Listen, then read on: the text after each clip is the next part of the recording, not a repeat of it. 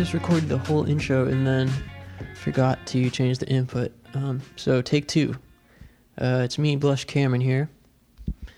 What you just heard was a clip from an unreleased song that I've been working on. What'd you think? It's called Ribbons on the Cuffs. It's not out yet, but it will be soon. It's going to be on an album I'm working on. If you liked it, be sure to check out my music that is released by searching Blush Cameron wherever you usually listen to music. Anyways, today's guest is my buddy Eric Butler from the band Mom Jeans, period. I like Eric a lot. I always have a great time chatting with them, and I'm really grateful that they agreed to come on and talk to me. I'm not sure how many pods Eric has done or how many interviews, but hopefully there's some new information and new interesting stories for the fans. Certainly for me it was a very interesting conversation hearing their perspective, and they've had a really interesting and unique ascent in the indie world. They've had to deal with a lot of shit, and they've been involved, in various controversies and have dealt with a lot of hate.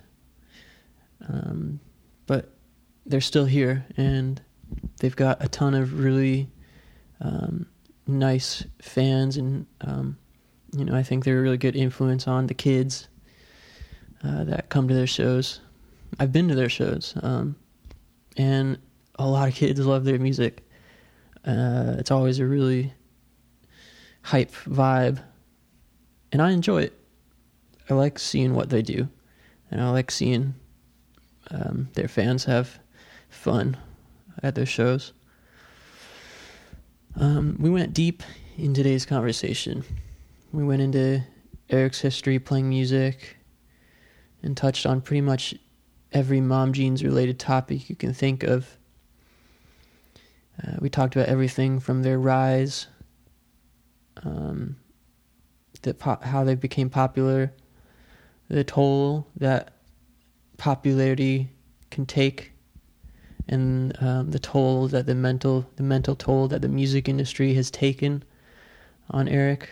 And we talked about beefing with Anthony Fantano, and we even talked about being friends with Hope Johnson. So yeah, I think. We also talked about like the current lineup and how the writing process is way different for their next album. So I think any Mom Jeans fans out there will definitely dig the conversation that we had. There's one small problem though. About halfway through, we start breaking off a bit here and there. So please bear with us. It gets a little rough near the end, but I tried to clean it up as best I could. I left in everything that I thought you'd be able to, get the gist of. Just sorry. Next episode is going to be featuring my buddy Kyle Luck. Kyle played in a band called Oliver Houston, which is a Midwest emo band.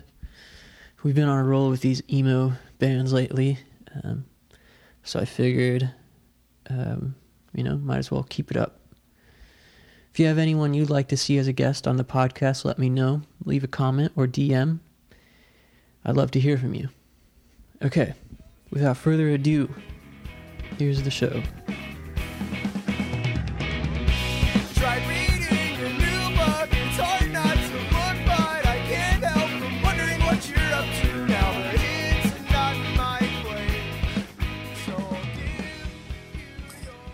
So, how's your quarantine been and all that?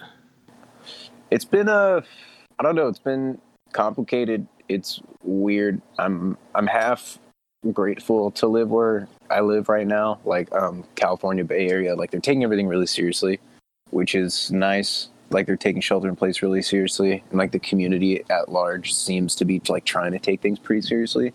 So I'm grateful for that, but it's definitely feeling a little bit caged up for Shouty. Dude, I think everybody's starting to feel that way. All the days are just like blending together for me, and it's like they're going by faster and faster. It's freaking me out. Yeah, totally. It's like May already, basically. Yeah. And it like, I don't know, it kind of, to me, it feels like we just got back from Australia, like first week of March. And like, I don't know where those 2 months went, because I feel like I've been bored as shit this whole time. Are you still in a house with the band, or you guys live separately? Yeah, so it's like, it's so myself and Austin, like our drummer, like we've been, and we're like the core of the band, and like have always been, and we've lived together like since college. And Joel lives with us too, like our TM, like art director, Jay Crum, he lives with us as well. So the three of us share a house in San Leandro. So Sam, our bass player, like he lives with his parents, like Sam from JF and Snooze and everything. He lives like 25 minutes away from us, in Dublin, California, which is like the same area where like I grew up and like went to high school, and my dad still lives out there. And then Bart lives a solid like 2, almost 3 hours away from us. He lives in Fresno. Oh, wow. So we don't see him a whole lot. And I understand why he lives there. Like it's super cheap. And like, that's where he's from. That's where he grew up. He doesn't want to live anywhere else. And like, I feel that way about the Bay Area too. So he's always willing to drive up and like do things. And he's really good at like remote demoing and like writing music on his own. So he makes it work. Oh, that's good. Is there like a scene in Fresno? There was. I don't really know. It's hard to say. We haven't really been as involved. I haven't really been as involved in the DIY scene as I used to be for like the last 2 years. And like any time that we've played Fresno in the last 2 years, it's been like at Strummers, like at the venue where like every band plays, and like we sold it out, and it's been cool and it's been fun. Like Fresno definitely rides for us. Like it's hometown gang. It's like a second hometown for us. So we've always had good experiences there. I mean, like if you're in a band, like on the West Coast in California, like you play a lot of places that people don't know about because it's just so big. Like California is like such a wide expanse. It's like 2 states. Where it's like 5 states, honestly. Yeah. I mean, like the way like on the East Coast, you could drive for 5 hours straight and go through 3 or 4 states. Like you can drive for 12 hours and you're still in California. And so there's like all these little towns and places like the first tour we ever did, we didn't leave the West Coast. Like we barely even went to Oregon, to Washington. Like we did 2 weeks of shows just in California. So there's definitely like a lot of little places out there, and Fresno has always been like a little pocket place because there's always been, and largely, honestly, it was because of Bart, and it was because of the bands that he was in, like Meet Me in Montauk and Grad Life, and he was kind of, honestly, for a while, single-handedly like keeping the music scene alive in Fresno. But there are young kids like coming up, and kind of like there's always going to be like high schoolers that like listen to Minor Threat, you know. So there's always going to be like a scene there. I think Fresno is definitely one of those places where like there's not much else to do, so kids are always going to find music. Yeah, that's interesting. It's definitely just not the first place that I would think of to have a scene, but you know, the places that, like you said, don't have a lot going on otherwise have, you know, the biggest crowd of kids, which is sick. No, exactly. And like the people who know, and the like anybody who has like started or been a part of the journey like through the music industry and like through DIY like knows about Fresno. Like I saw Jeff Rosenstock play to like 40 people in a tiny record store in Fresno that doesn't exist anymore. Like that's fucking hilarious. And anybody like, I don't know, people from like at least our generation like definitely like remember Fresno as being like a wacky fucking tour stop that you always had to make. For sure. Yeah, I'd love to get back out there. I was born in San Francisco, but I've barely been back. Oh, for sure. I mean, I only lived there till I was SF's tight. I only lived there till I was 2, so you know, it barely counts for anything. But Word. So what kind of stuff do you do these days when you're not playing shows? Well, I've been going to therapy a lot. Oh, good. And just like reconnecting with like my family and dealing just kind of like dealing with a lot of personal demons and like working on personal growth, like DIY and like touring and being in this band like took a really, really, really big toll on my mental health. In what ways would you say? In a lot of ways. I think I don't want to sound like derogatory or that I don't appreciate like our roots or where we come from, but they're like DIY is such a toxic environment, and like, I mean, the music industry as a whole is such a toxic place. Yeah. And I think that it really forces you to give up pieces of yourself for the sake of becoming more popular, becoming more successful, or making more money, or even just it was really easy for me to lose sight of the reason why I was doing the things that I was doing, and the reason why I wanted to be on tour, and the reason why I wanted to make music, which ultimately for me is like, music is my diary, and like music is my oxygen, and like playing in a band, and just like, it's not even so much about performing as it is that feeling when you get when you make music with somebody that you really, really connect with.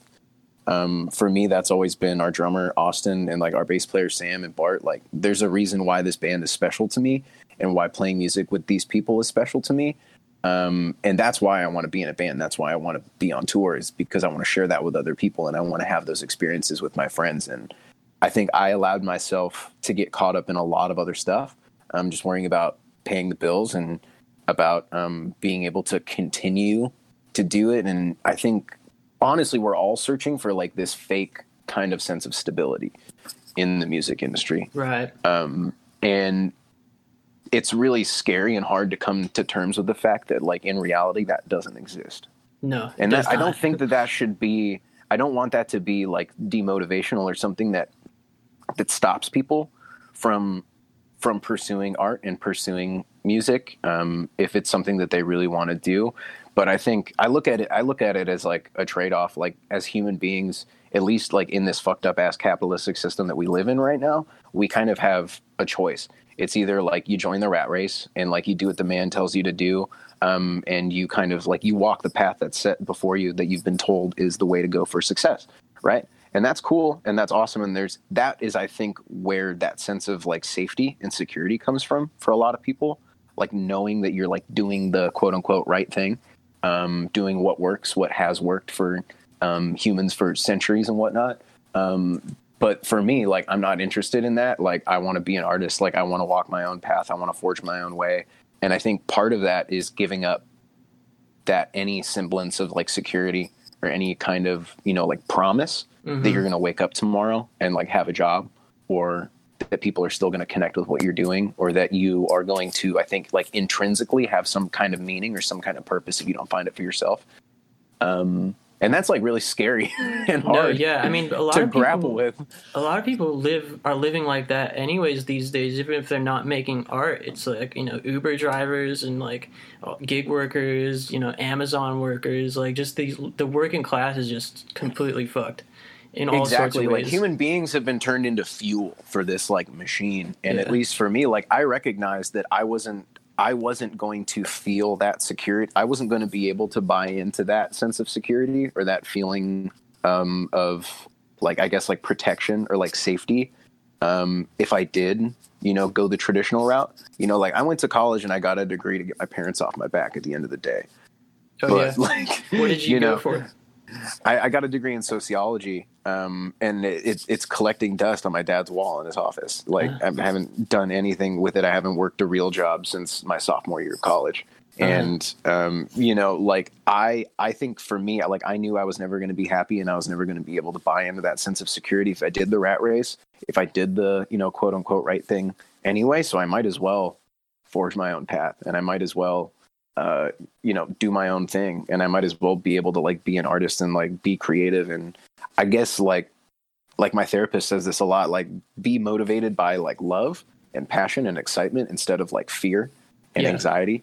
And I think, at least for me personally, being on the road for such a long time and being on tour for such a long time and starting to see like income be able to be generated and look at this band as like a job and as a career, it can be empowering, but for me it was really damaging, because it just like, it all of a sudden became tangled in with these things that I was supposed to be doing. It became this thing of like, well, if you want to play these bigger shows, you have to do this and you have to do that.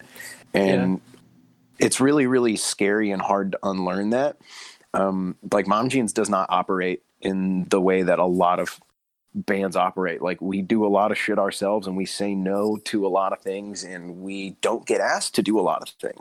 because of that. Right. And that, like, part of that is, you know, we've given up any semblance of security or any semblance of like promise that, you know, this band is going to exist in 2 years or in 5 years. And the way that I make peace of that, and the way that I have to make peace of that, is like knowing that I'm surrounded by people that I care about, and knowing that I'm doing the thing that I love every day. And I wasn't really doing that. I wasn't allowing myself to be motivated by that. I was worrying about, you know, saving money and feeling like I had this safety net, and concerned about bringing in more money than I was spending. And that ultimately is like not the way that I want to live my life. And it caused my relationships to deteriorate. It caused like my own happiness to deteriorate. It caused my sense of purpose to deteriorate. And it's hard to have the awareness to like recognize those things and really like see what's going on when you have to wake up and play a show. Yeah. And when you have to like get in the van and just like make a tour happen. Cause like ultimately, like, we were raised to be functional people, and it's like, you say you're going to do something, like, you fucking do it. And that has always been like our bottom line as a band. And we're realizing that like, oh wow, if we take a step back and we actually focus on ourselves and we think about what we want to do, like, we don't have to play anybody's game. And maybe it means that we can't tour right now. Maybe it means we have to wait. Maybe it means that we can't just, you know, automatically be making money all the time and like feeling like we're big balling and doing everything like 24/7. But it's going to be so much more beneficial to like the longevity of this project and the longevity of us being able to be sustainable. Because the truth of the matter is that like, I want to be in this band for the rest of my life. Maybe not even this band. Like, I want to make music with these people. Are they for on the rest same of my page life with that? Yeah, we've all admitted that. And I mean, see, that's really hard to find. Yeah, it is hard to find. And the truth, and I think for me, like, I allowed myself to buy into the idea of like that meant like the physical embodiment of that being true was like making money, and was like being quote unquote successful. Mm-hmm. And being able to like, I guess being afraid that if we didn't make money and if we weren't, I guess, like a culturally significant project at the end of the day, then nobody would want to be in this band with me anymore. Right. And that nobody would want to, and that feeling of wanting to make music together forever wouldn't exist. And we've all sat down and we've acknowledged that like, no, like, I would much rather 50 years from now be playing in like some shitty cover band with Austin and Bart and Sam and like hanging out and drinking with them on the weekends. Like, if it's between that and like pulling in Oasis and like burning up in a gigantic ball of flames and like never talking to each other again, like, I would much rather like put the band to rest, or like put the idea of touring to rest, because like, I don't know, you don't find people like this, you know what I mean? You don't find people like that very, very often throughout your life, and I want to keep them around. Absolutely. Yeah. It's like such a hard thing to balance, and it's like such a shitty thing to grapple with, like like making music and wanting people to hear it, but then also you have to play this shitty industry game, and it just, you know, it makes you feel terrible. If things are either up or they're down, and most of the time they're down from some perspective, and exactly. It's just awful. Yeah, and I think it is really, really hard to find that wherewithal and that consistency. And I think being able to like have that strength within yourself to like know that you're making the right choices and know that you're making the right decisions. Like, I don't think that's easy for any one person on this earth to do. Like, we all wake up the next day and like feel a little bit different than we did yesterday. And so like trying to manage that and like constantly always be, I guess, like motivated by the right things is really, really hard to do. And I think for a long time, like, I didn't want to admit that I wasn't capable of doing those things without taking a break. I didn't want to admit that like I needed to take time to myself to remind myself of those things. You know, we all in this band and in this friends group, like, we have a little bit of a Superman complex. Like, that's totally true. I think anybody who tours and like performs, and especially like the people who are the front people of their band that are, you know, creatively driving, writing, like, we all have a little bit of a Superman complex, right? In the sense of like, we have to, you know, like how are you supposed to make it through a tour if you don't believe in yourself? Yeah. If you don't have that Kobe mindset of like, we're going to be successful. We're going to play this show. It's going to be a good show. We're going to play this tour. It's going to be a good tour, because you won't survive otherwise. Yep. Yeah, I think people kind of like deny that when they're like, I always get bugged out by like I don't know, hearing like Kurt Cobain or whatever say he doesn't care about fame. It's like, what? I think that's a lie pretty much when any artist that's putting themselves out there says something like that. You know? Yeah, I mean, I think that's an interesting standpoint, because I mean, like, I identify with that. Like, personally, like, I don't want fame. Like, fame makes me uncomfortable. Like, feeling like people know who I am without ever having talked to me, like, makes me uncomfortable. However, I recognize that 5 years ago, when I started this band, that seemed like a cool thing. Yeah, I mean, it's kind of like a subconscious thing, and it's not it's a little bit of like a semantics thing. It's like, what is fame, you know? But yeah, totally. Ultimately, it's like, you know, you're putting yourselves out there because you want somebody to hear. You're putting your original music out there so people will listen to it. Otherwise, why else are you doing it, you know?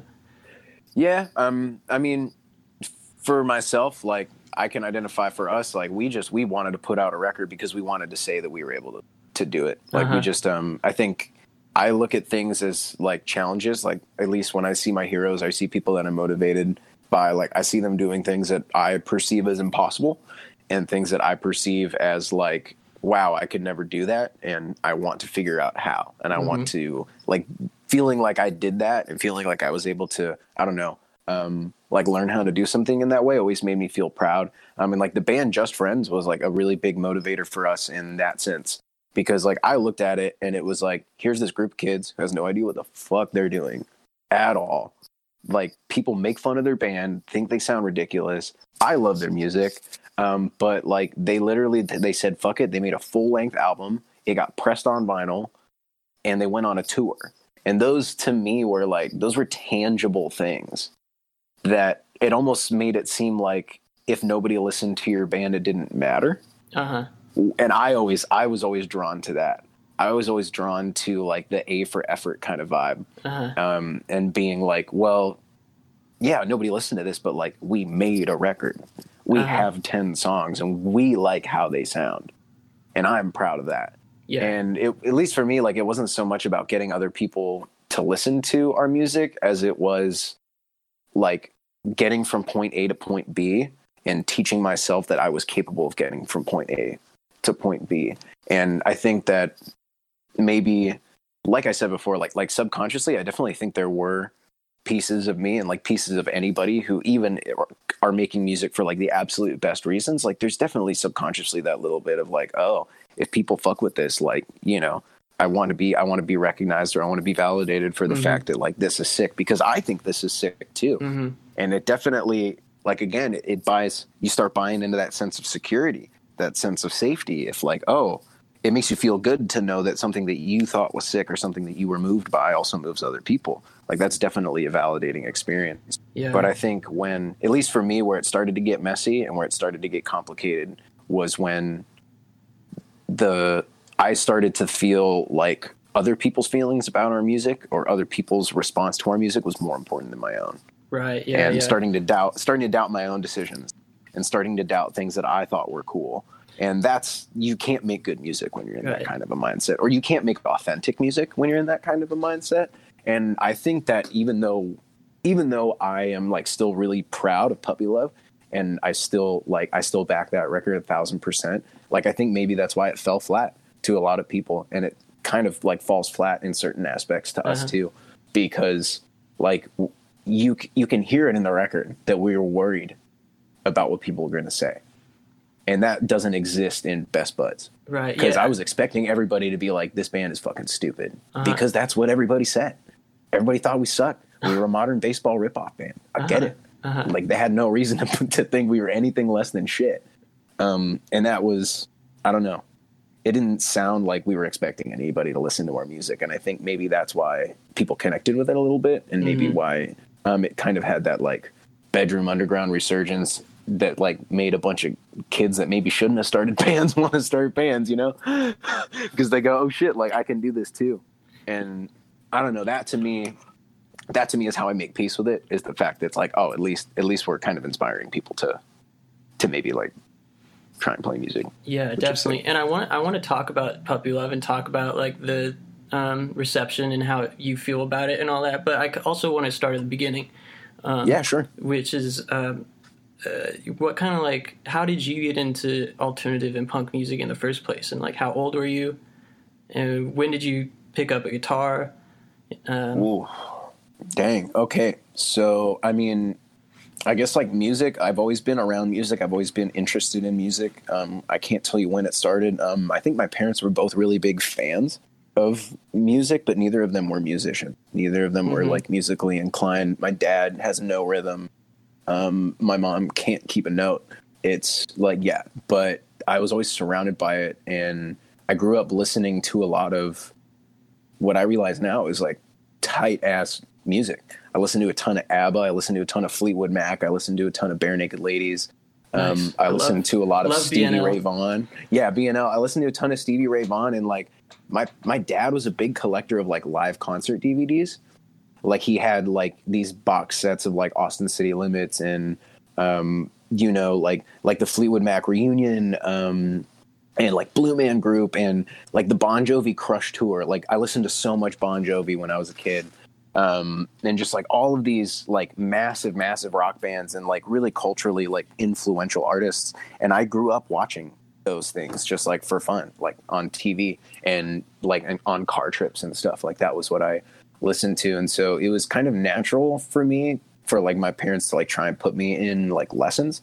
So like they tried putting me in guitar lessons and tried putting me in piano lessons. And I just couldn't, I didn't have the attention span for it. When I was younger, like 8, 9, 10 years old, probably.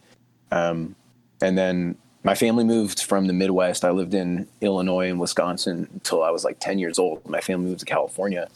And I started 5th grade, and that's in California. That's when you start music. That's when you start like the band program. And I really wanted to be in band in school, and I picked the trombone for whatever. I remember why I picked the trombone, because like the 5th grade band teacher was like, if you want to be able to get into wind ensemble and jazz band and like all these groups without having to try that hard, pick the trombone, because there's never enough trombone players ever. And I was like, all right, that's I like that. I like the sound of that. So I picked the trombone, and that was all I cared about for probably the next 7 years. Was like, I was a full blown like theater kid band geek. Like that was all I did in middle school and high school. Yeah. So I was in marching band. I like ate, slept, breathed marching band for the entirety of my high school career. Did like winter percussion, all of that stuff. And then when it came time, like through all of that, like I was mostly just listening to jazz music and classical music, because that was my world. That was what I did in school every day. I played trombone pretty much like 4 to 5 hours every day. And then as I started like getting older, I went to high school and I started like actually like hanging out with people a little bit and stopped being like such a shut-in. And these kids in my high school that were in the marching band had a fucking ska band called Costa Nostra. Oh, of course they did. And it was like the seniors and the juniors. And it was of course, like it was all the section leaders and all like the important like people from the marching band that like to like 14-year-old freshman me were like the gods of the school. And they had this fucking ska band where they wrote original music. And they were loud and they were crazy and they were ridiculous. And they played a show in the back of a t-shirt store in like downtown Pleasanton where I grew up. And that was my first show. And I was like, this is all I want to do. This is all I want to be a part of. I just want to go to shows. That now. rules. And I stopped listening. I mean, I kept listening to jazz, but like I started only listening to ska music. Like I only listened to ska. I became obsessed with like Less Than Jake, Real Big Fish, Streetlight Manifesto, like anything that had an electric guitar and a trombone in it. I was obsessed with it. And I just listened to that, and I became obsessed with like starting a ska band of my own and like being in my own band and getting to basically like do what they did. Like somehow like before I was done with high school, like play a show. So what was your first band then? It was a ska band. It was a fucking ska band. I sang and I played trombone, and we were horrible. and I don't even want to talk about it because it was really bad. Like there was like the lyrics were like misogynistic. Like we were 14 years old and we listened to Real Big like you can't listen to Real Big Fish and Less Than Jake right now in 2020 and tell me that like the things they say are okay, right? Because you know, and it was like a different time, and that era was kind of like that. Yeah, it was a different era, you know, like fucking early 2000s, bro. Like just literally being a shithead for the sake of being a shithead, and I love that. I thought that was cool. I thought that was awesome, and so that was me through high school. As I did all that. And as I was finishing high school, like my ska band was ending, I was starting to realize like, oh, wow, like this isn't as cool as I thought it was. Like being in a band is definitely cool and music is definitely cool. But like this genre and this kind of like vibe is not necessarily speaking to me the same way. You want the energy, but you don't want you want something a little more tasteful maybe. I not even necessarily more tasteful, but like something with substance. Where like in the same way that like, you know, I don't like people make fun of pop punk because I don't want every song to be about getting drunk and like hating my ex-girlfriend. Right. And it's like ska, like I was tired of everything just being like a boob joke. Like you grow up a little bit and you get tired of it. And you know, like, yeah, dick jokes are funny for a while. And like to a certain aspect. And it's not like when you're trying to actually be authentic and like write music that you care about and I guess say something that you want to like actually matter to people. You can't really like pick and choose. Like you can't make a joke out of things. You can't make a joke out of yourself if you want to be taken seriously some of the time. And I realized that, and I decided that like, oh, I'd like to try and be taken a little bit more seriously. Cause then I was looking at Sam, and I was looking at his band at the time, and he was like, it was like the proto version of Just Friends, which was a band called Sam Kless Nation. And they were playing shows and he was writing really sincere, emotional, like music that I connected with and that I cared about lyrics all of a sudden, you know, in ways that I didn't before. And so towards like that, at the end of high school, I was going to college and looking for some new music recommendations. I think I was like on a vacation with my family and I was bored and I was like Facebook messaging Sam. Because we'd become friends from my band playing and like this, my ska band played with like the early version of Sam Kless from JF. Got it. He's like the bass player in Mom Jeans now. Like I met him because my ska band played somebody's birthday party and we just like became friends instantaneously and started working together. And I saw the things that like, we weren't in a band together, but we were doing things and our bands were doing things together. And I saw what he was doing and I saw the music that he was writing and the kind of like the group and the art that he was starting to curate for himself that he was finding. And I was really inspired by it and I was really interested. And I was like, dude, like, what are you listening to? You know, like what kind of bands inspire Just Friends? Because I've never heard music like this before. And he was like, dude, like I listen to Say Anything and Joyce Manor. Like those are my two favorite bands. Good bands. Yeah. And I was like, all right. So I started listening to like, I fucking put on Alive with the Glory of Love and my life changed. Hell yes. Like I put on that song and I was like, what the fuck? And I was hooked on Is a Real Boy. Like I was hooked on that album. And then I was like, oh, what can be better than this? And then I listened to the Joyce Manor self-titled and I was like, holy next level. Holy fuck. And I just like, I discovered Bandcamp like that day. And I just started going through like the emo tag and the punk tag and literally clicking on every single record and listening to every single song and just like downloading everything that I could. I think I blew like $200 like just on Bandcamp music. Wow. Like on a random day. And I just like sat on the plane from like that vacation and just listened to music. And I remember listening to Sports by Modern Baseball for the first time on the plane. And I just like started sobbing when I heard Tears Over Beers. Wow. And like, I wasn't an emotional person. Like I hadn't really started like my journey with like my mental health difficulties or anything yet. So like, that was really new to me. Like I had never had music that made me feel like vulnerable before. Yeah. Like in a good way. And so I was just instantly hooked. And like, from that moment on, like Modern Baseball became my favorite band of all time. And I started learning how to play their songs and I started learning. I picked up the guitar again, and I started teaching myself how to play guitar, and I just like started, that became like my thing. It was just going on Bandcamp every day and like searching the emo tag and seeing what new music came out. Man. And I wanted to be the first person to listen to anything. I wanted to be the first person to know about anything that was going on around me, about anything that happened. Dude, that rules. The internet was so dope for that kind of stuff. Dude, it was so cool. Like Sophie's Floorboard, like the fucking heyday of all that shit. And it was just like, it was so easy. Was this like early 2010s or like late 2000s?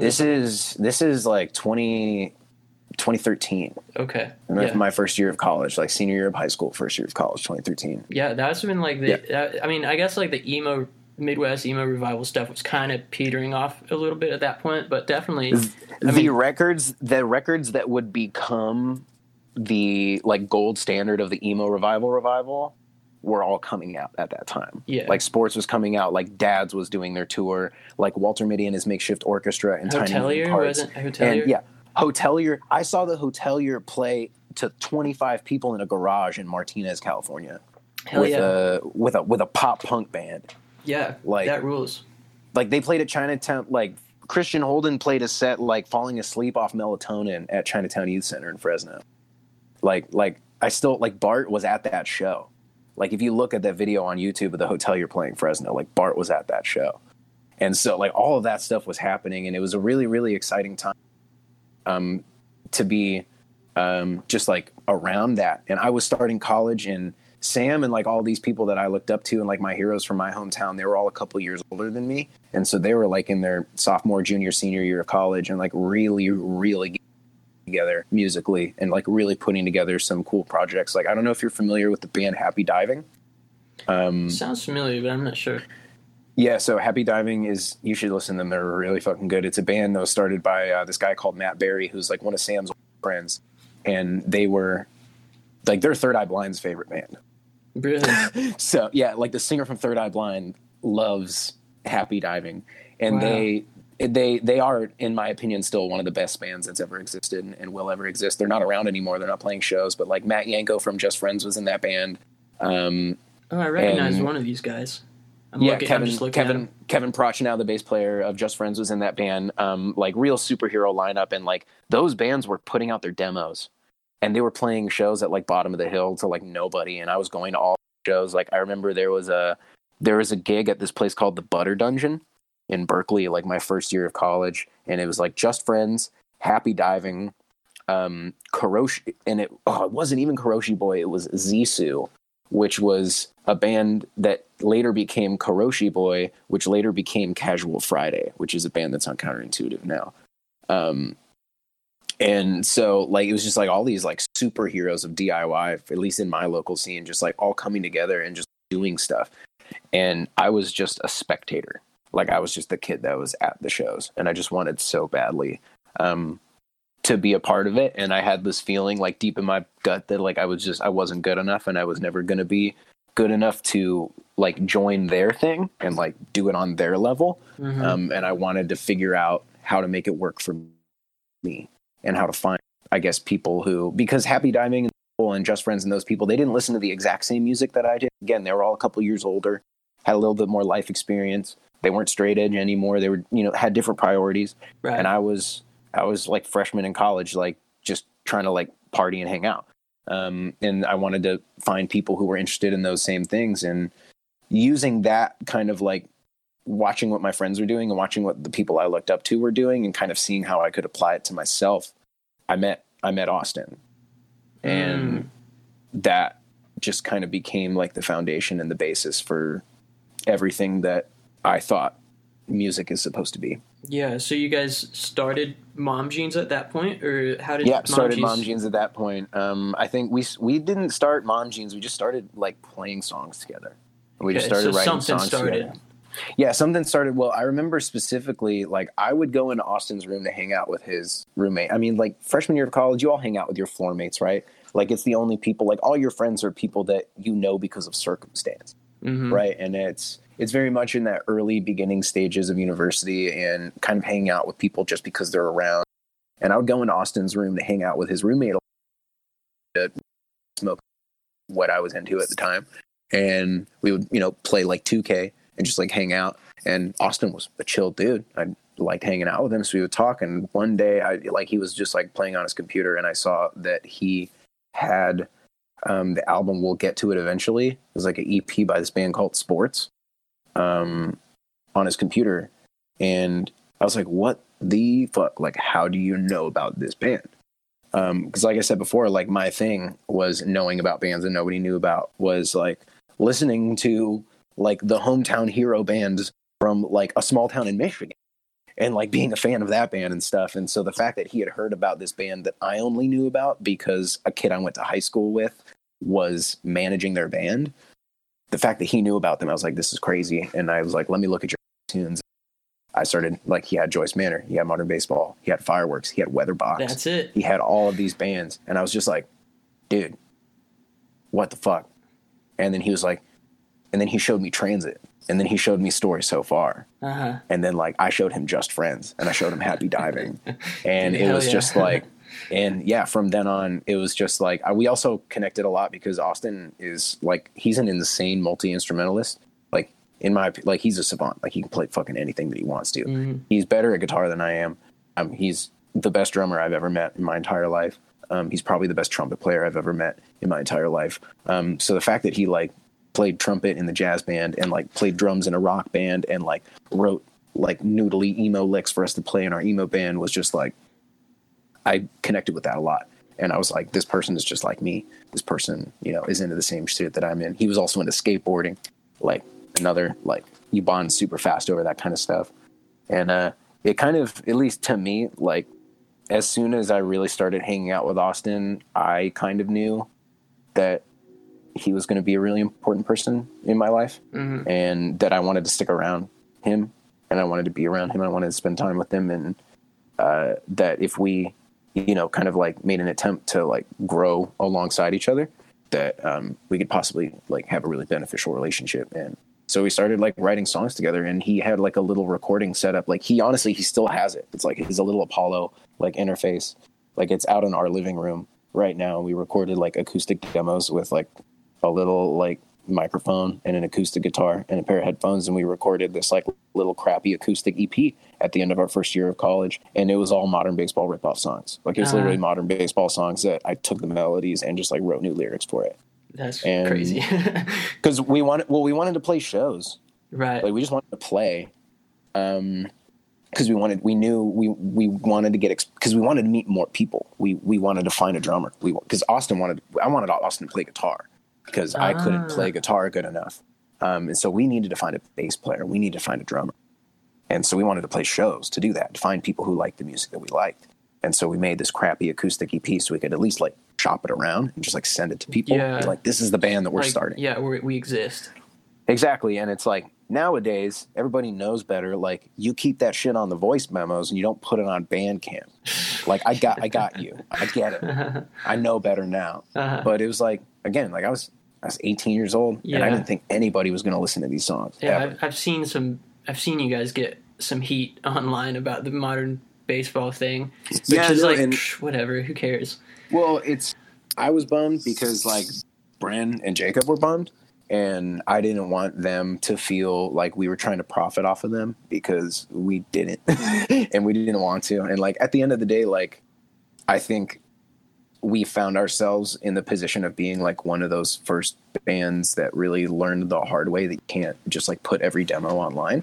Yeah. And you can't, because we weren't thinking about the long term. We weren't thinking about the future. We weren't thinking about one day like playing for even more than 5 people. Yeah, I think that's normal. And I think now people like have a bigger scope of the world and a bigger scope of understanding. And as you get older, like you just know better about those things. But at the time we didn't know any better. You get better like impulse control too. Because like when you're younger and you make a song and you record it, it's like, you just want to put it out. I just got to show it. Yeah, exactly. Yeah. It's like an instant gratification, which like makes sense when you're 18 and like on drugs. You know, like that's perfect. Exactly. And then we met this other dude who was going to school with us. He was a year older. His name was Josh. Played bass in the jazz band, and it's funny. I met him. I knew who he was because I watched this video of Modern Baseball playing a set at the Dial in Marietta, California, which is a venue that doesn't exist anymore. And there's this kid in the crowd, like in the video, wearing a Cal t-shirt, which is like the school we went to. And I was watching the video. I was like, that dude's in jazz band. Like the jazz band that I play in. And I went up to him the next week in jazz band and I showed him the video. I was like, is this you? And he was like, yeah. And wow, I was like, do you want to be in our band? And I sent him the demo and he was like, yeah. And he ended up not staying in the band because we weren't title fight. But, that shit happens. Like he works for Pandora now and he's like, whoa. cool dude. It's That's like weird. Cool story though. Yeah. And one of my homies from high school ended up like being our drummer for a little bit. And we took those acoustic songs and we recorded them as a full band. I played guitar and sang. Austin played guitar. Our friend Matt played drums and Josh played bass. Mm-hmm. And then, it just like from there, everything changed from that point on, except for Mom Jeans was just like me and Austin. And so we operated under that for like, I think like almost 2 or 3 years, just like playing shows at our college and like not really doing anything or being anything, putting out any kind of music. Because at that point, the only music that we had out were modern baseball ripoffs. And at that point we sent it out to people. We're like, oh, you want to book us a show? And when they were like, no, fuck you. Your band sucks. You're just ripping off other people. And so we didn't record anything or like put anything out until we had music that we really thought was our own and was like actually original, that we could stand behind as being original. And that eventually became Best Buds. Okay, so in between doing the modern baseball rip, you realize this isn't working and you start writing your own songs for Best Buds. Well, I mean, the goal was always to write our own songs. Like that was always the end goal, to write original music and to be in that. But I think I saw those modern baseball songs as like a kind of shortcut, as like this is a way to show people what we sound like. And like, this is what the songs that we're working on are going to be like. And when we play live, like this is the vibe that we're going to get. Because like we don't have original songs right now because we're working on it. So at what point we want to play them live to work on them. Did you guys start gaining traction? What was that? Did you guys start gaining traction before Best Buds came out as you were playing shows? Not or at all. After? No. Way after, probably 6 months after. Okay. So tell me about how Best Buds was recorded and like what was going on then. Cool. So we kind of like, we'd been doing this like band thing for like two years, I guess. And we had just been playing shows like at our college, just like playing shows at frats, like playing shows at co-ops, just like essentially like trying to get like beer money. And it was fun and it was cool. And this was around the time that Just Friends put out Rock to the Rhythm, which was their like first LP. Mm-hmm. And like, I still remember like the day that album came out, like I was sitting in my room. It was summer in between my sophomore and junior year of college, I think, or my junior and senior. I can't remember. But I was sitting in my room at like the fucking frat house that I was like renting a room in Berkeley. And I listened to the album and I could not believe that people that I knew had made a record. Like I just couldn't wrap my head around it. Like I was so moved. And if you listen to that album, the last song, Just Friends is never going to play any of these songs again, but the last song on that album is called Dublin, California. And Sam has this like little speech that he does like during the trombone solo at the end. And he was just like, this one, it goes out to our family, everybody who never thought we could do this. Like, this one's for you. Like, we fucking did it, baby. And it's like the end of the movie, like the credit scene, and the big cheer. I was just like that, hearing that changed my life and being like, holy shit, like you can do that. I didn't know you could do that was possible. And I was just like, I was really inspired and I was really motivated, and Austin felt the same way. And I was just like, dude, this is what I want to do. And like nobody was listening to Just Friends. Like nobody was paying attention to that band. I saw what they did. I saw the record that they made and that they were going to go on a tour and say, fuck it and try it out.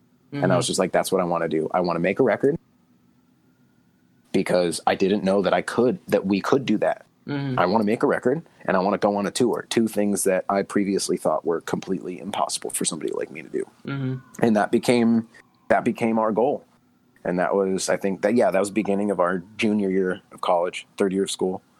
And we were just like, we had a handful of songs I think maybe we had like half of the album written, and it wasn't like we were consciously writing for an album. Like we were just writing songs and like build, kind of like a stand-up comedian does. Like we were just like building a set, kind of.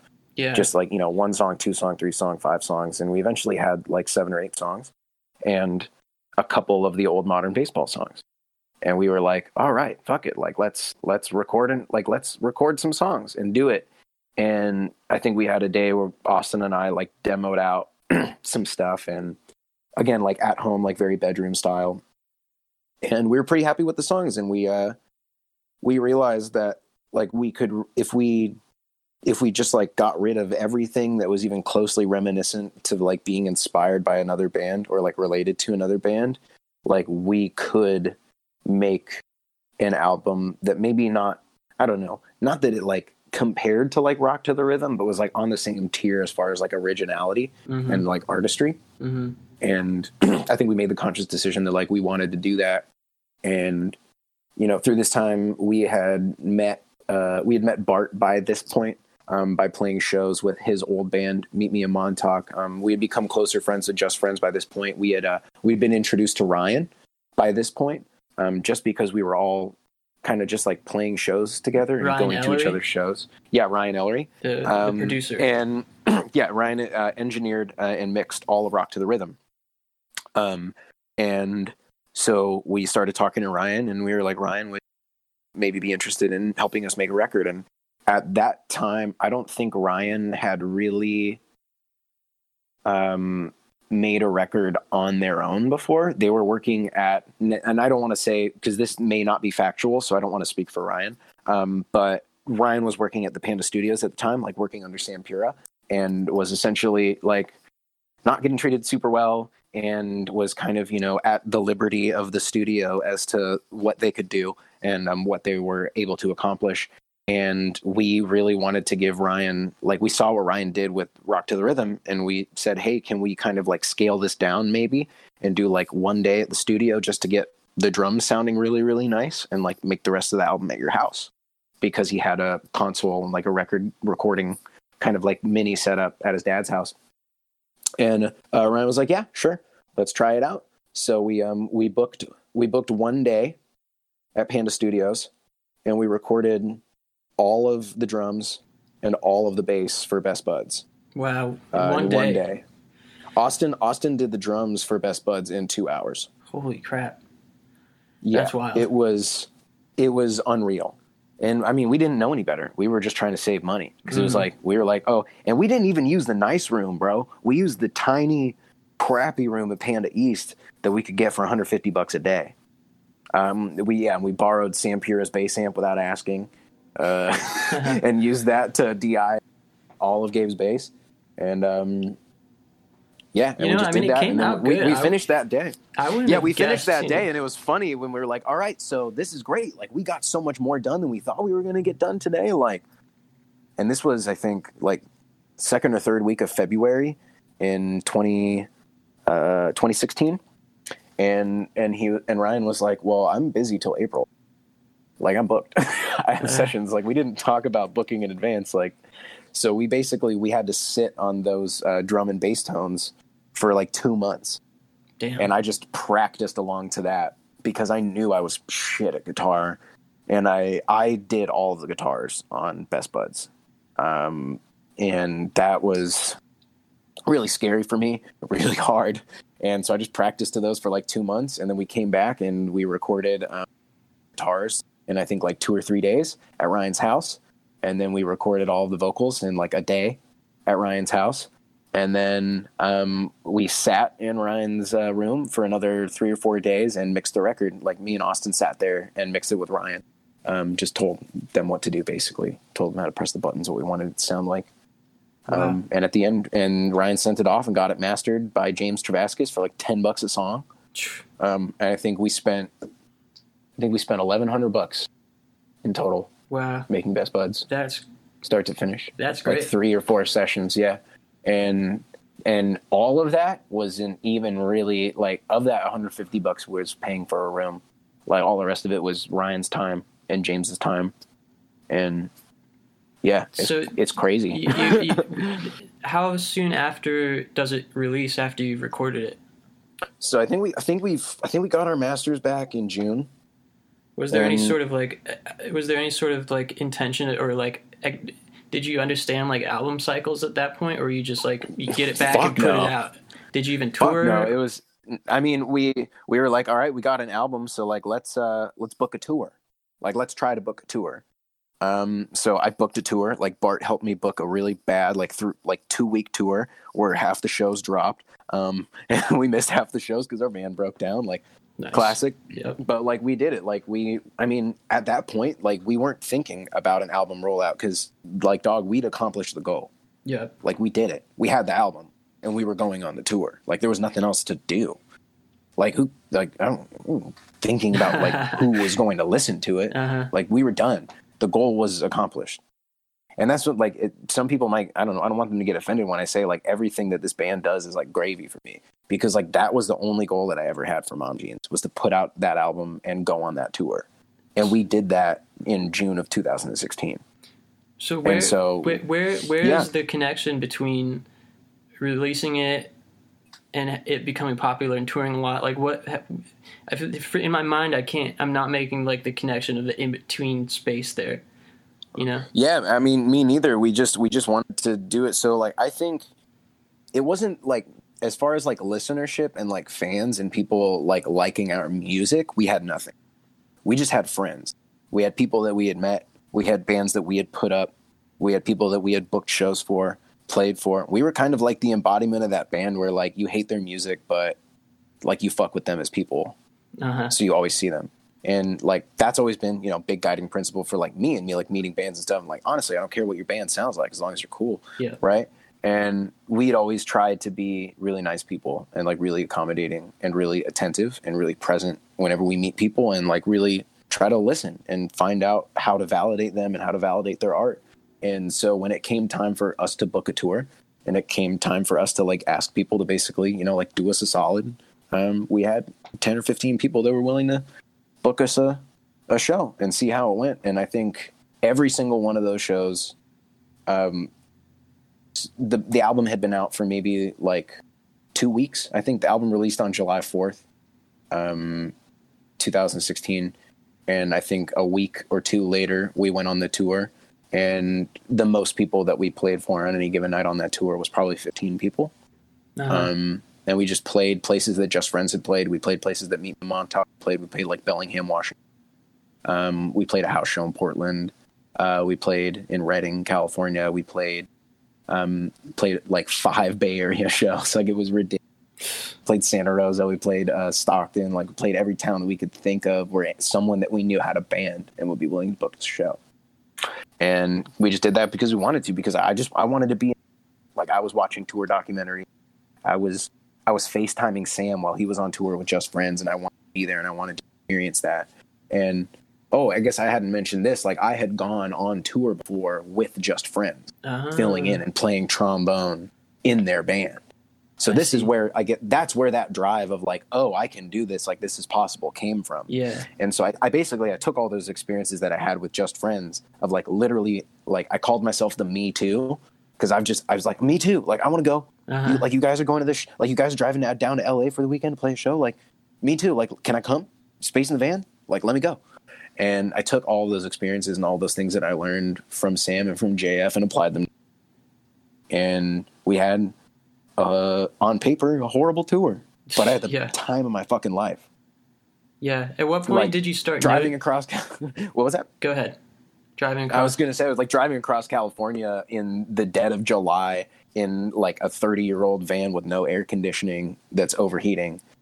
Like it sucked, but it was awesome because we were doing the thing for real and nobody had helped us. Right. Yeah. So at what point did you start noticing your audience growing?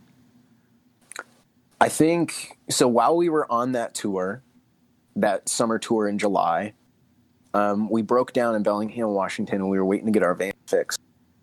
And Bart was not in our band at the time, but he was still playing with Meet Me in Montauk, and he was starting to make music as Grad Life. And we had been talking about trying to do a Mom Jeans and Meet Me together. Like we really, really wanted to do that. Thought it'd be really fun.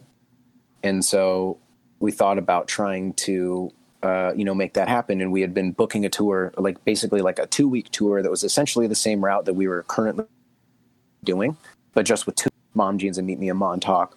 We're going to go to Vegas, which we hadn't gone to before. And we're going to go to Phoenix, which we hadn't gone to before.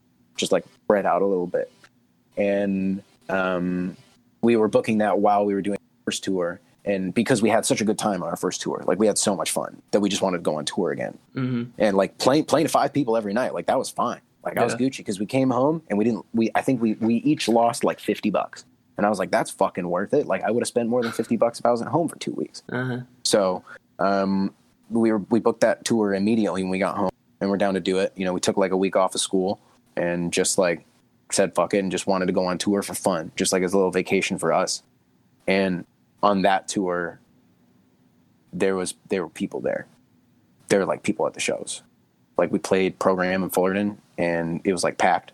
Huh. And we played in Phoenix for like the first time ever. And there's like 35 people there. And we played Salt Lake City, Utah to like 50 people. And which Mom Jeans still has trouble drawing 50 people to Salt Lake City. like it was crazy. And at that time, like we weren't expecting anything like that. Like we were just going because we thought we were going to have fun and play some shows. And it was like, we got there and all of a sudden there was like people there. And at that time I kind of rationalized it as like, well, we're playing better bands we have better friends. You know, we've been here once before. Mm-hmm. So maybe, you know, we're making an impression. I didn't realize it was because people were listening to our album. And around that time, I think maybe getting back from that tour, Bart had been working with Counterintuitive Records and talking to Jake. And Jake was pressing the Grad Life EP and was putting that out on tapes. And Bart sent Jake the Mom Jeans record, and Jake offered to press Best Buds on vinyl. Uh-huh. And kind of the rest is history. So did it like by that point, it was like it was all around that same time. I think maybe even Jake was the one who posted Best Buds to like our Listen to This. Yeah. But somebody posted like the full because when we did this, like I made sure that we got everything on Spotify and on Bandcamp and like on SoundCloud and whatnot, just because like I've always been a believer that if you're going to make an album, put it out, like you'd at least put it on every platform that you can, because nobody's going to listen to it if they can't find it. Yeah. Right. Like you should make it as easy as possible. You should make it as accessible as possible to be able to find you if they want to. That's just a belief that I have. And through doing that, we realized that like a lot of people were finding it, and like there was a full album stream on YouTube, a YouTube video, and like somebody posted 100. Broke up in and that was crazy, and that was insane. That was like at that point that was more people than I ever thought would ever listen to our band. Yeah, so at some point it like catches on Reddit and 4chan. Were you keeping track of that kind of scene at that point? Were you online looking at those I didn't know boards? I didn't know what our emo was. I've never been a Reddit person. I have difficulty like with things that like aren't tangible. Like I need to be able to hold shit in my hands for me to be able to wrap my brain around it. So like Reddit and like message boards and kind of like these like Discord like server type things have never made a whole lot of sense to me, because it's really hard for me to like pick out who's saying what. Right. But it was, you don't have to understand how Reddit works to like know when something's popping off on Reddit. Yeah. Right. And it was clear that it was popping off on Reddit. And like I was in school. I was like going to college, and I was like in, and like Jake from CI was like texting me and stuff. And I think this was around the same time when the when the Best Buds vinyl pre-orders were getting announced. And so it's really interesting because like Jake didn't even like hit us up as in like, oh, like Mom Jeans is getting popular, I want to press this record and like try and make money off of it. That wasn't the vibe at all. Like Jake loved our album. Mm-hmm. He tells me to this day, like Best Buds, like I'm proud of the fact that Best Buds is one of his favorite albums. Mm-hmm. And he put it out because he heard it and he believed in it. And like, again, like that's a guiding principle for me and the people that I work with. I want to work with people who like believe in us and believe in our music, or not believe in the number. And it was clear that when the vinyl pre-order like got announced, like Jake was surprised, like he was shocked. I think we sold out of test presses like in an hour, and we sold, I think, like 100 or 200 records on like the first day, like pre-sold 100 or 200 records on the first day of it being up, which was like unheard of because it was like a 250 record press. So we essentially almost sold out like the first press of Best Buds, like as it happened. Yeah, that is, and that was kind of insane. That was kind of the moment where it was like, oh shit, this might be a thing. And then again, like we had another tour booked because like every time we did a tour, like when we got home, we booked the next tour. That's what we did because we liked going on tour so much and we just wanted to have that fun. And so we had another tour coming up and it was our first full US tour. Because that was, again, like, that was the next step for us. It was like, okay, well, we did the West Coast and, like, that's cool, and we didn't die. So, like, I want to go to Philly. I want to go to the Mecca. Like, I want to go to Texas. I want to go to Michigan. I want to play in Illinois. Like, I want to go to these places, and I want to go meet these bands that I've been listening to for 3-4 years and, like, go be friends with them. And so we booked, like, a full U.S. tour with that band Sports that I mentioned, like, a while back. And they became like really good friends. Like we did that tour, and on that tour, it became increasingly clear that like it wasn't slowing down and that things were just like kind of getting more ridiculous. Like I printed all of our own merch for that tour, like myself at home. Like I bought a shirt press and like I made all of our own merch, and we sold out of the merch that I made for the whole tour on the second day. And we had to like buy shirts on the road and buy merch and do all this stuff that we got told wouldn't happen. Yeah. You know, people were literally telling us like, don't buy too many shirts. Yeah. I mean, don't buy too many tapes. This is one thing, you know, if people like don't give you credit for the music, they have to give you credit for doing something that just doesn't happen anymore in the music industry, which is like starting from scratch and growing a grassroots audience that supports you and buys all of your shit. Like buying all of your vinyl records at that capacity just doesn't happen, but it did for you guys.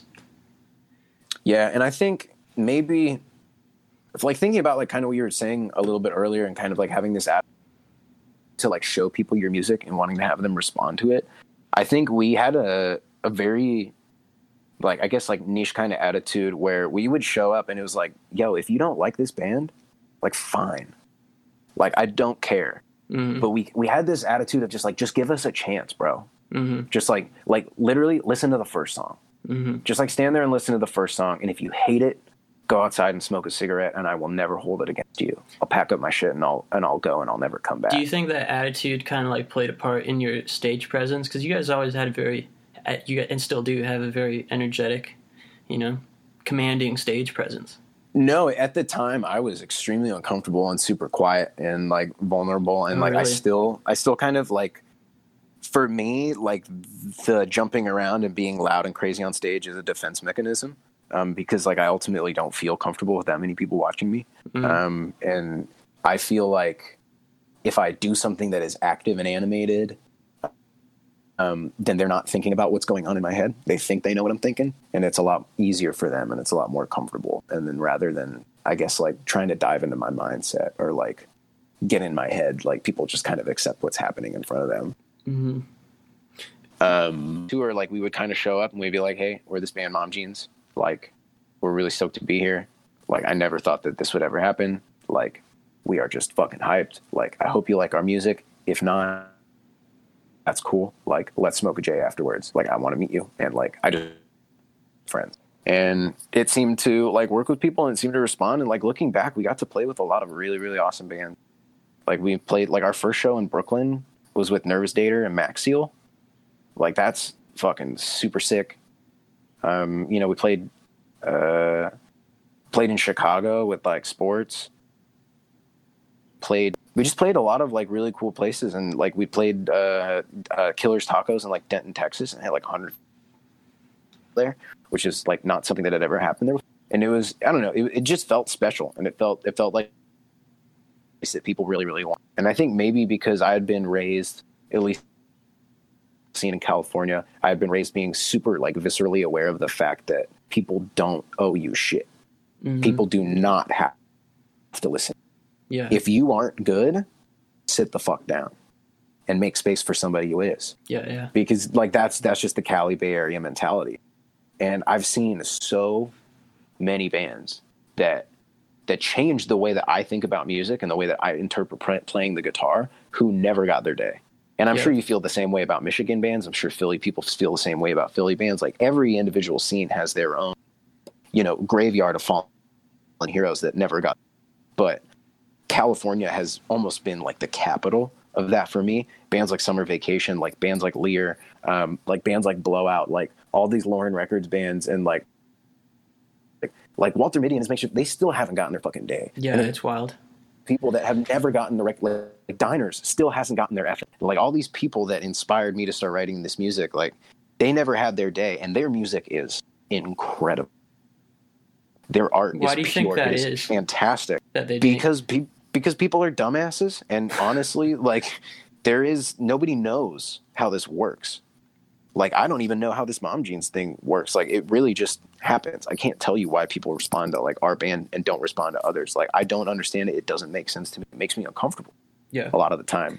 And I think being super aware of that, knowing that nobody has to be here,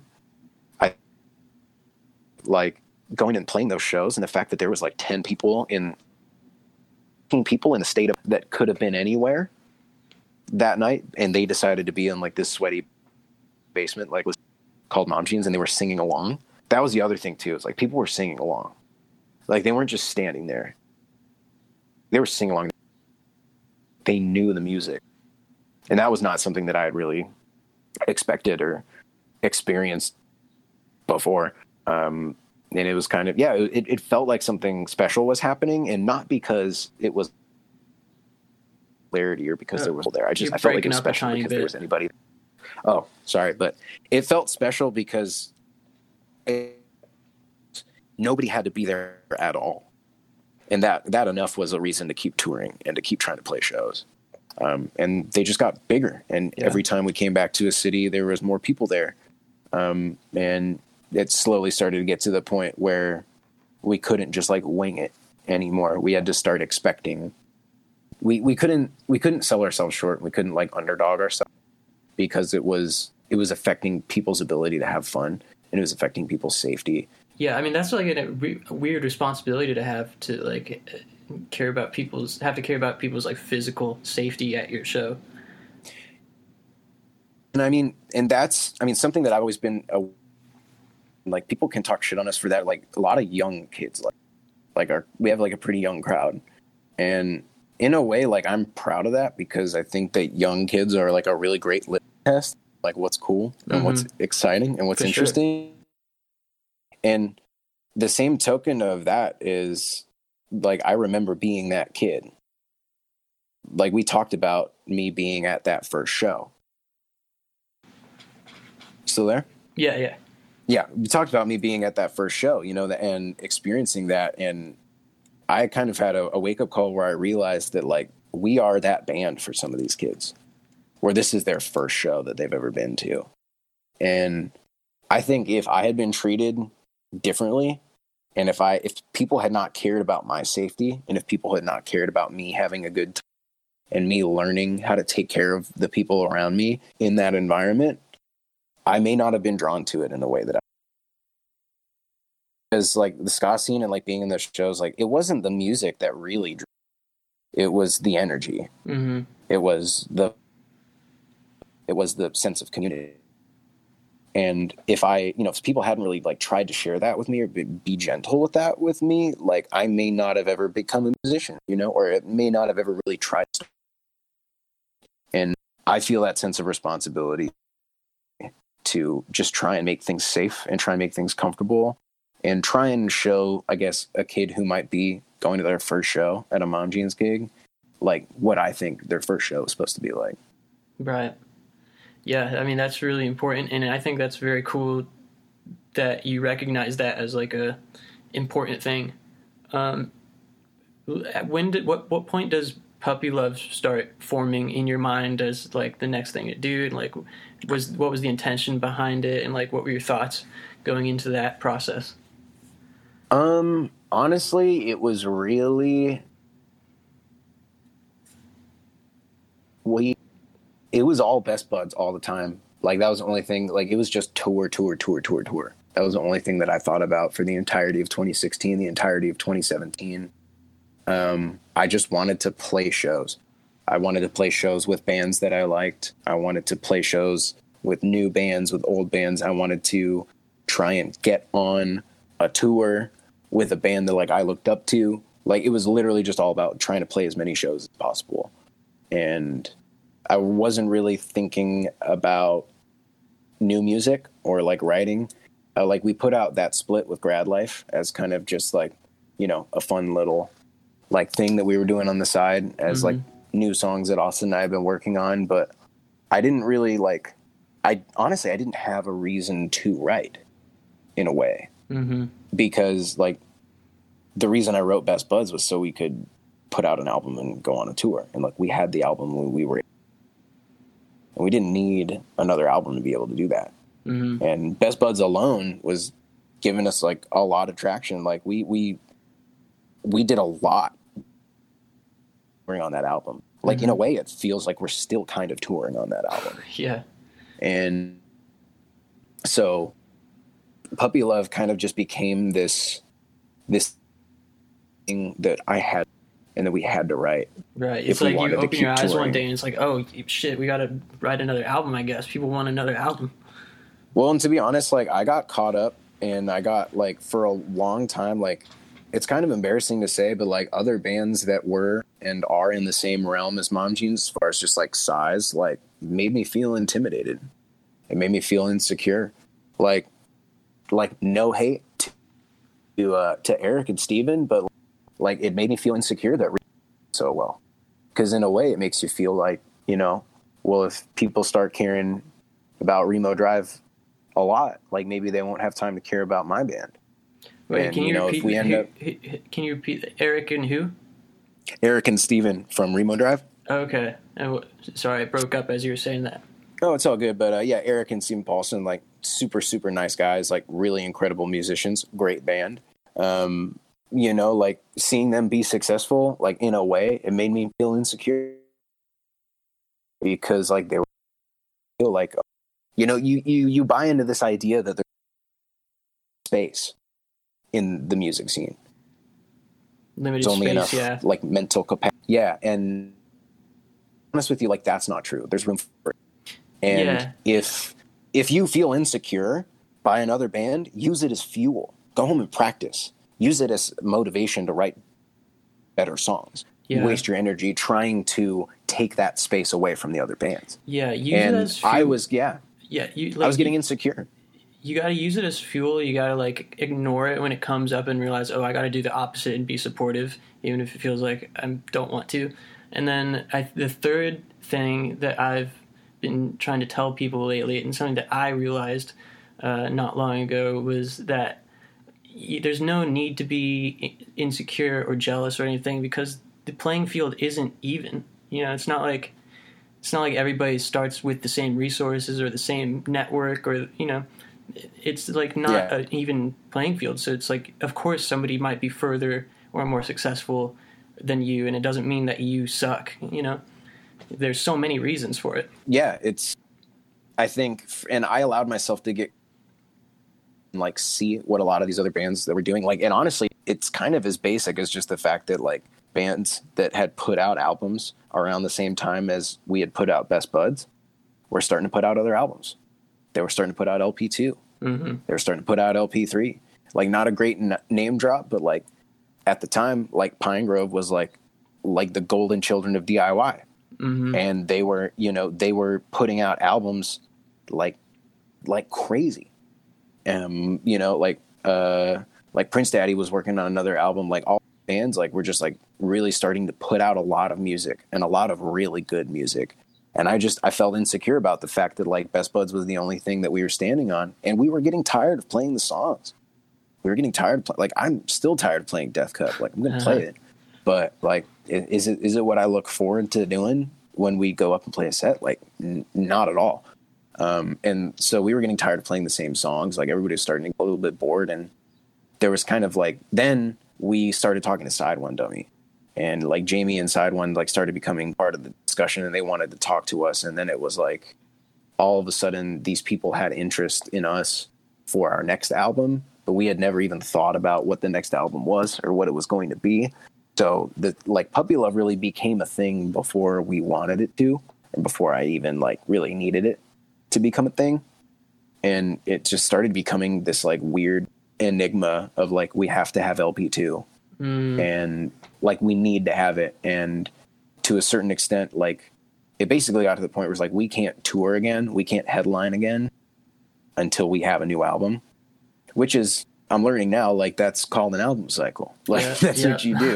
But we had never conceptualized an album cycle before because Best Buds wasn't put out with that intention. And now we kind of like found ourselves like under these new contexts and this new kind of way of operating. And we never sat down and like thought about it and talked about what we wanted as a band, because like, again, we were like 21 years old and just trying to enjoy the ride. And like I said before, talking about money and talking splits and all that stuff, like it makes me uncomfortable. Like I just want to focus on playing shows. It really is a game, isn't it? I mean, the album cycle idea. It is. It's a fucking game. It's like there are these rules, and like you got to follow these rules if you want to participate. And it's not about just natural art, organic, whatever happens. It's like, it's an industry. Exactly. And so Side One became part of the picture, and we were looking at signing like 50-50 deal with Side One Dummy. And like we were going to be giving up streaming money, which is something we'd never done before. We were going to be, splitting profits with like a record label in a way, because like we own streaming like digitally. Like I do not give up my streaming. Like that is my bar none. We don't do that. I don't think anybody should do that. That's just like a belief that I have. And yeah, I remember you telling me that like the streaming... And Side One wasn't down with that. They weren't down with that. And it was this really, really weird. And again, it became this conversation of stability. The idea of signing to a record label, of having somebody that was going to make sure that your album sold, that was going to make sure that they got their fucking invested, so you were going to get some too. The idea of that, it provided this like kind of semblance of security.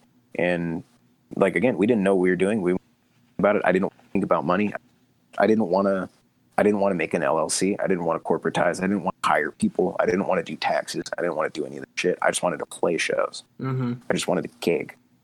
And so we were like, all right, yeah, we'll sign to Side One Dummy. Like, sure, sounds good. We're kind of dragging our feet on the paperwork, and then one day, just like Side One Dummy collapsed and just like stops being a label. Why did I not hear about that? That it was. They were really quiet about it. And honestly, like to this day, nobody really knows what happened. Wow. But essentially, like all I needed to know and all I needed to hear was that like Jamie Coletta and Christina Johns got fired. They got laid off. And those were the people that I wanted to work with. Those were the people that I trusted. Jamie was going to be like our point person, was going to roll out our album for us. Christina was going to do all of the art, was going to do all the merchandise. And then, there was another person too, Kevin, who was going to handle basically like stuff. And I liked those people. We had met with those people. That was our crew. That was our team. And the owners fired them on a whim one day. Like Jamie went into work thinking that she was going to work one day and just like got laid off. And it's not really like my place to know, because there's like, we hadn't signed our contract yet. And so we kind of got out of the whole thing scot-free. Yeah. You dodged a bullet. We dodged a huge bullet. Luckily, like they agreed to pay Henderson's lawyer fees. Like Henderson Cole, like was doing our negotiation, was like helping us with our legal stuff. So they paid our legal fees for the thing that we had been, this contract for amicable. I believe that a lot of the artists that were on Side One got their stuff like that. But it boiled down to the fact as like, we were going to have all this support behind LP2. We were going to have all of this money. We were going to have, we weren't going to have to pay for it ourselves. We were going to get handed a check for $10,000 to go do whatever we wanted with it, with Ryan in the studio, and go crazy. And all of that like stopped being a thing, and it stopped existing, like essentially overnight. So we still had to. So we had to rework the plan, and so the plan became all gas, no brakes. Get out, write an album, write 10 songs as fast as you fucking can, learn them and record them as fast as you fucking can, and get it out and on the road as fast as you fucking can, and as cheaply as you can. And that's what we had to do, and that's what we did. And I still think that, like, I don't know, looking at the circumstances that we were under, like, Puppy Love is 100% like the best album. Like, it's the best album we could have made at the time. And I'm not embarrassed by that at all. And I know that people still like those songs. Were you happy with it when it first came out? Like, yeah, I was super happy with it. Absolutely. Because it's like, I was the only one that I was trying to please. Yeah, absolutely. Dude, that album bangs, bro. Yeah, I like it. Tight. I think it's like, good. Austin, like, we got some of the best drum tones that I think have ever been accomplished on like a self-recorded record. Like, I'm so proud of the fact that, like, and it encompasses like such an important time in my life, at least from like a writing perspective. And there's so many things about that album that were like firsts for us that we had never really thought about before. And that we tried new things, and we aimed for a level of quality on Puppy Love that we didn't even know existed with Best Buds. And I'm super proud of us for like trying. I don't know that it all hit the mark. I know from at least my contributions, like the songwriting aspect, I didn't do as good of a job as I could have. Obviously, like, not everything hit the way that I thought that it would, and the way that it hits for me. But like, that's what happens when you make an album for yourself and then share it with people.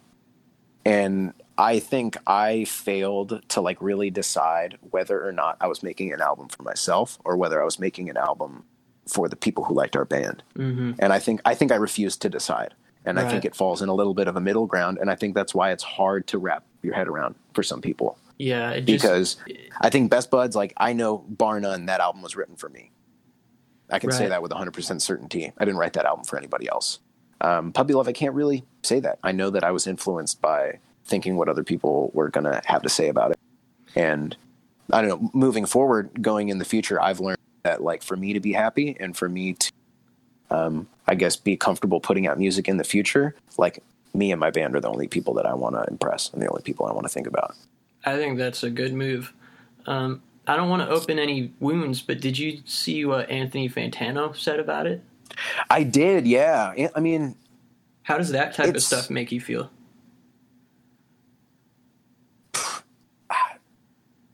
It makes me feel defensive, because what I want to say to that is just like, dude, check the streaming numbers, bro. Like, all right. Like, more people have listened to my songs and have watched his videos. Yeah. Or at least, like, on a case-by-case basis. But at the end of the day, like, I don't know, that dude makes money by talking shit on people. So I it's not really, like, he's not a real person. And, like, if I ever met him, like, I'd tell him he's a piece of shit to his face and probably be all petty. But, like, ultimately, I don't know, you can't let that, like, influence you. Yeah. And I think for a long time, like, all of us are guilty of this, myself and Austin especially, like, we refused to kind of, like, stand our ground. We tried to care a little bit about what people are saying. Yeah. Like, we read the comments and we bought into the shit that people were talking. And you can't really do that. Right. Like, you really can't. Like, I think there's a level of self-awareness, and you have to make sure that you're being ethical and you're being responsible. And I think having people that you trust to be like a litmus test for that is super important. But those people are not the kids on Twitter commenting on your photos. Those kids are not it's not the people that follow you on Instagram. Yeah. Or the people that comment on the YouTube videos that can be that litmus test for you. Like, it needs to be your friends, it needs to be your family, it needs to be the people that you trust. And, like, for me, those people are like Corey from P Daddy and Jade and Sam, and, like, artists that I look up to and I respect. And I say, I'm willing to be vulnerable and ask, like, I feel weird about this thing or this decision that I'm making, like, what is your opinion? Not going on our emo and seeing what, like, the fucking Dorito fingers kids have to say. Yeah, for sure. That's super difficult, and I think the critical reception side of the biz is very scary. But I think you guys, what matters is your fans liked the album, and you like the album, and who gives a fuck what anybody else has to say. Exactly, and at least for me, at the end of the day, like, we're the ones that have to play the song. We're the ones that have to do the tours. We're the ones that we're the ones that have to live with our name attached to this stuff. Like, we're the ones that own it. And so ultimately, like, as long as we're happy and we're, you know, I feel like it ultimately just becomes this like decision that you have to make, and you have to realize like what's important, and you have to understand that, you know, you just have to do things, for yourself, and have to feel like, you know, I don't know, that you know who you are, you know what your purpose is, and you have to stay true. And I think sometimes I allow myself to like lose sight of that, and to buy into this, you know, these alternate ideals. And it's like, nobody's perfect, and it's really challenging to, you know, keep a straight head. But I know that I have people to always bring, and I try to use that as like a guiding principle. It helps me most of the time. I think you're doing a great job, man. I don't know how I would handle the, like, I don't know, popularity on that level where it's like almost like a love-hate thing that you guys have, where a lot of kids love you and then a lot of people, like, you know, snub their nose at you. So I don't know. I think you guys are doing a pretty good job with all said and done. Yeah. And I mean, at the end of the day, it is what it is. And like, I'm still walking my shoes. So like, I need to make decisions that I know I'm going to be happy with. And ultimately, like, I know that I'm a good person, and I know that I don't want anybody. Yeah. And I think, yeah, that's just a part of it, is knowing that for yourself. And it's a process, and it comes every day. And I think, at least for me, like, it used to make me feel scared, and it used to make me feel like I was never, but like kind of leaning into that and accepting that, in the past like years, really empowering. Ultimately, it means that I can't really maybe connect with people the way that they connect, but I still can connect with people in some way.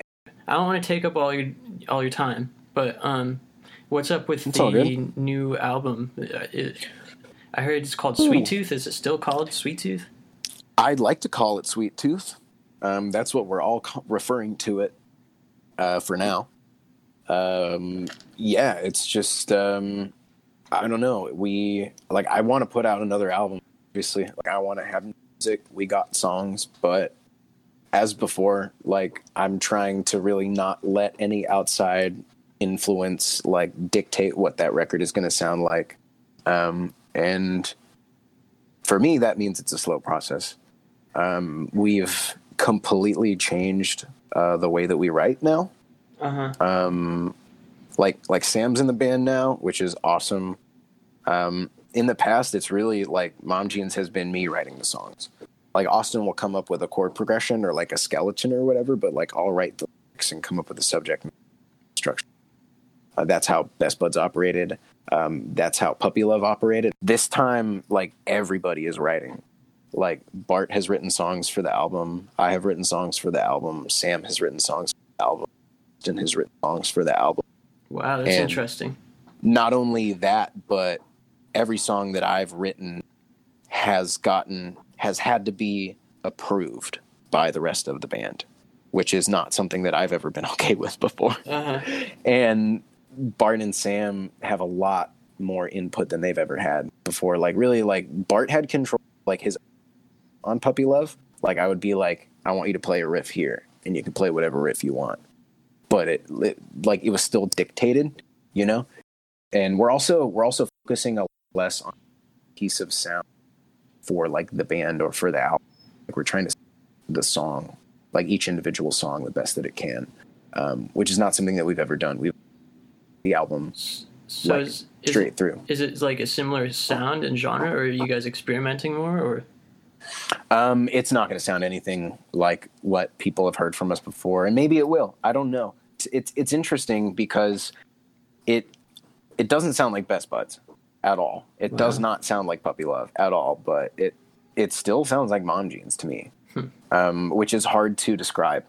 And ultimately, like, I won't really try to. Like, I hope they like it. It's at the end of the day, it's still going to be us. It's still going to be loud and authentic and heartfelt and a little bit cheesy and a little bit half baked.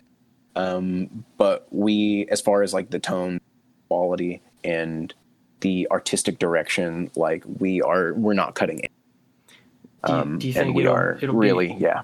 Do you think it'll be like 2021 or 2022 when should people expect? I really can't. They shouldn't expect anything from us ever.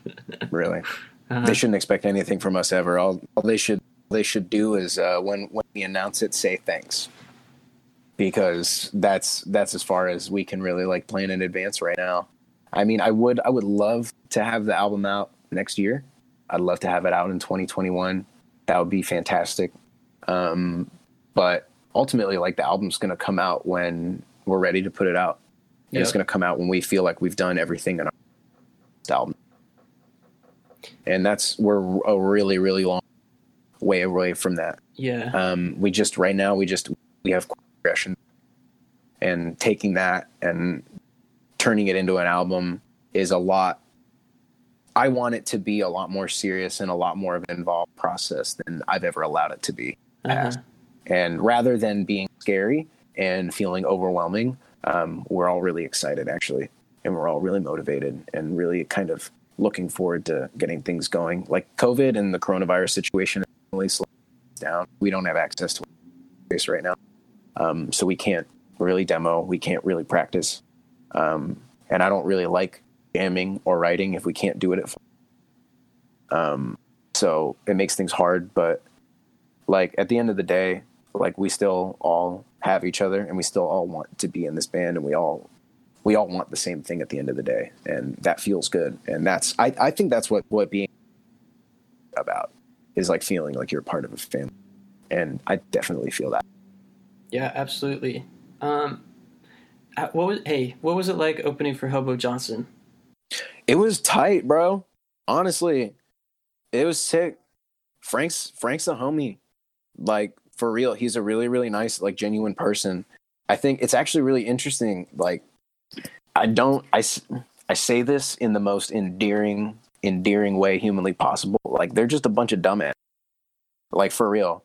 Like, they have no idea what they're doing. Like, they're just a crew of dudes who, like, I don't want to say got lucky, because, like, getting lucky invalidates, like, the fact that, like, he is a good songwriter and that people do music. But, like, they got handed a crazy fucking opportunity. Yeah. And, I mean, it just hit at the right time, you know? Yeah, that, and I don't feel like they're squandering it. No, I'll tell you that. I feel like they really realize that. They realize the opportunity that they have, and Frank is doing everything in his power to be the best version of himself that he possibly can be. And I really, really, really respect that.